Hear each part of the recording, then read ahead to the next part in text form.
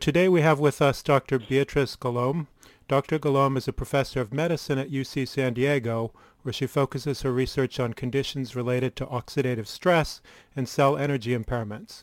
She's the author of the paper that we discussed today, entitled Diplomats, Mystery Illness and Pulsed Radiofrequency Microwave Radiation. Thanks for joining us today, Dr. Golomb. It's my pleasure. So I wanted to start by asking you if you could describe why the Cuban diplomatic incident was of interest to you, and then how you came to the conclusion that microwave radiation might have been the cause of the symptoms that you see in the embassy employees. Well, I think that from the time the reports first began to come out describing both the characteristics of the symptoms and the unusual sounds that were reported by a number of the diplomats, the sort of hypothesis that this might be microwave radiation sort of was evident. And then as more specific information came out, relating to the character of the sounds, particularly, that began to feel as though it was the only possible explanation. So normal sound is air pressure waves, and microwave radiation is electromagnetic waves.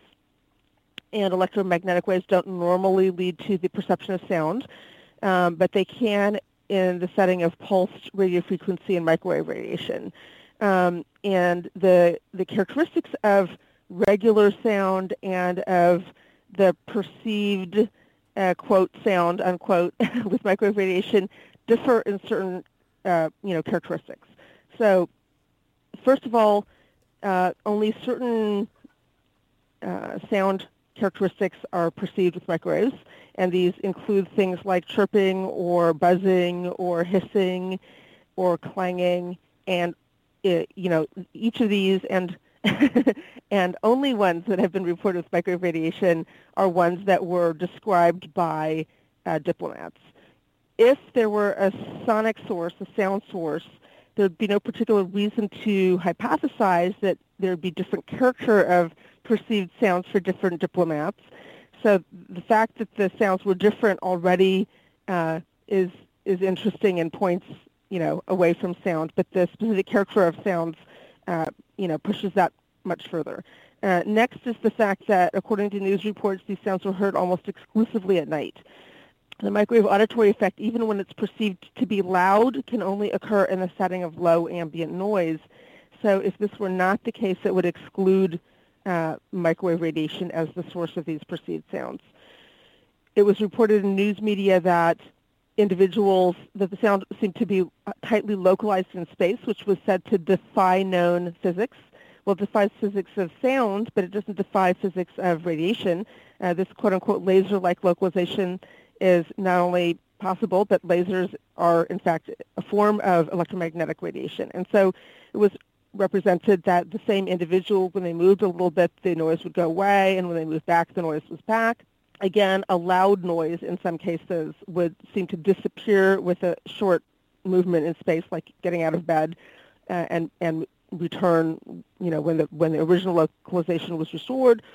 And in other instances, one person would hear a sound and someone nearby would not hear the same sound.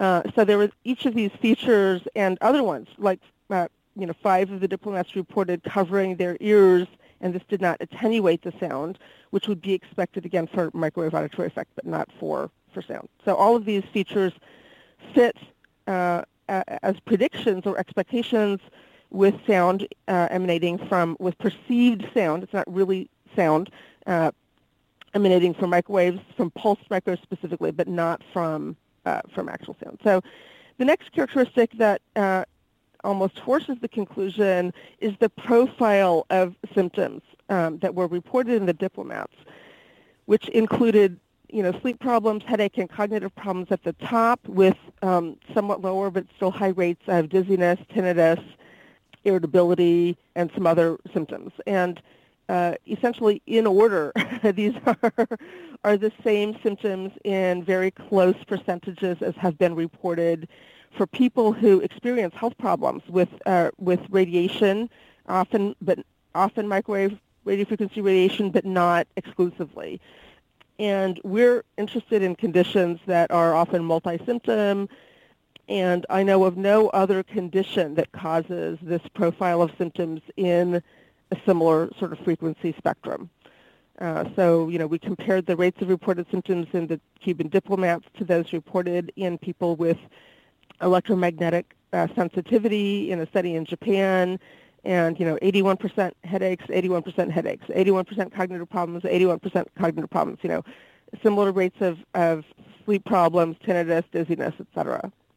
And then the final characteristic of interest is that it is known that the U.S. Embassy in Moscow had been microwaved beginning in the 1950s and continuing for several decades. And in that instance, U.S. personnel in the embassy reported health problems. There was a study commissioned, but they weren't really analyzed until many of them had been long out of the embassy. And it produced some significant findings of relevance to what is known about microwave effects. But overall, it was a sort of equivocal study. The other problem with that study was that the control group that was used were diplomats in other Eastern European embassies, which is the group most likely to have also been exposed. And indeed, evidence emerged later that some of those individuals had been exposed. So the character of the, quote, unexposed control group was not necessarily unexposed, and the quote, exposed group was often long after their exposure in that study. Good. Well, that's a great summary, and I thank you for your carefully researched paper. One follow-up question on that is, I know that there are some suggestions that microwave radiation of the level that can cause an auditory percept might not necessarily be, it doesn't need to be high enough energy so that it would cause neurological damage. And you mentioned that the U.S. Embassy in Russia, with diplomats there were some neurological effects that were documented. So I wonder how you would respond to the idea that the level of stimulation that you need for auditory percepts is not necessarily enough to cause neurological damage. Well, I would agree that is likely the case. The issue of neurological damage involves several considerations.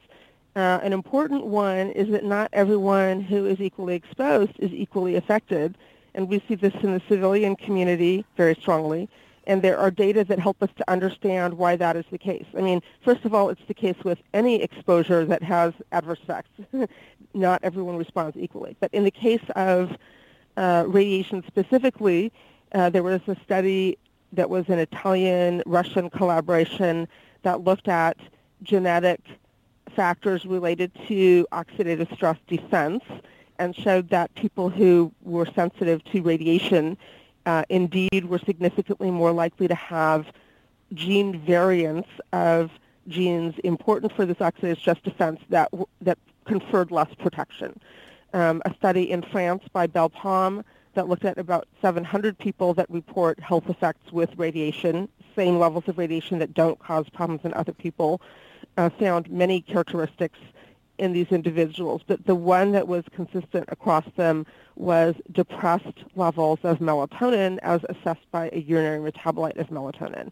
And people think of melatonin as just for sleep, but in fact melatonin is one of the critical antioxidant systems in the body, and there are literally scores of studies that have shown protection by melatonin against radiation injury really across the electromagnetic spectrum, whether it's the, quote, extremely low frequency radiation that you get with power lines, up through radio frequency radiation, gamma radiation, X-ray radiation, ultraviolet radiation.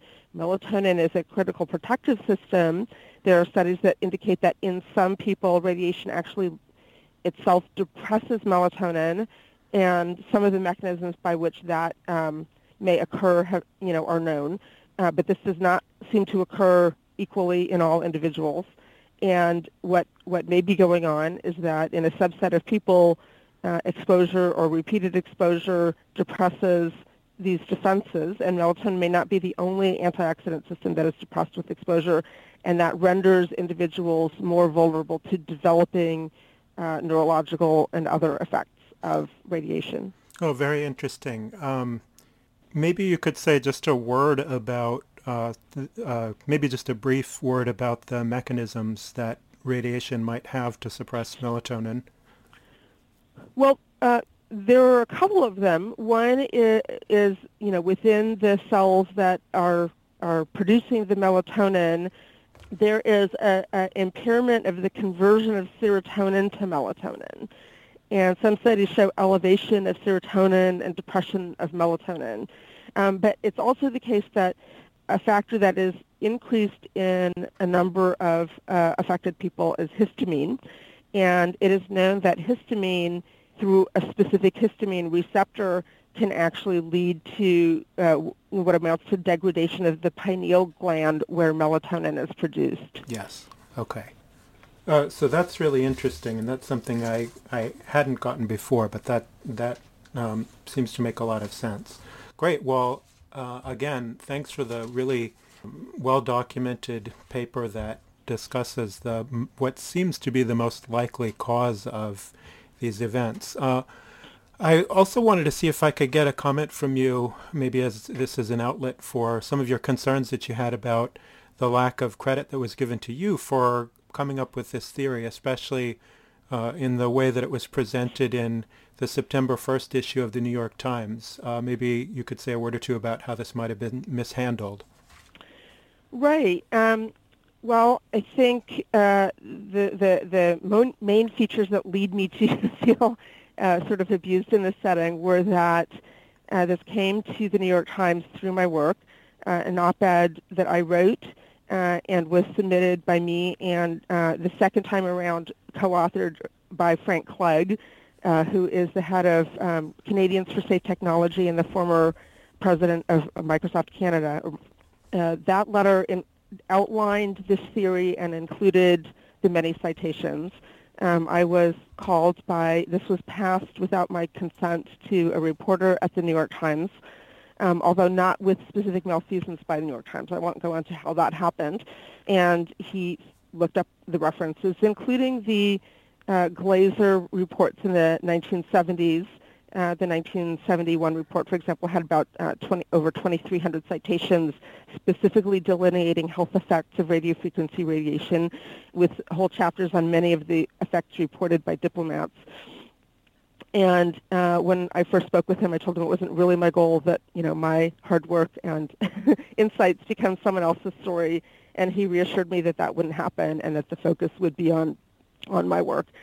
And that's not ultimately what happened. It was sort of implied that, I was late to the game and that my contribution was incremental, and perhaps the main credit went to the University of Pennsylvania's Douglas Smith, who clearly did not come to this first or independently.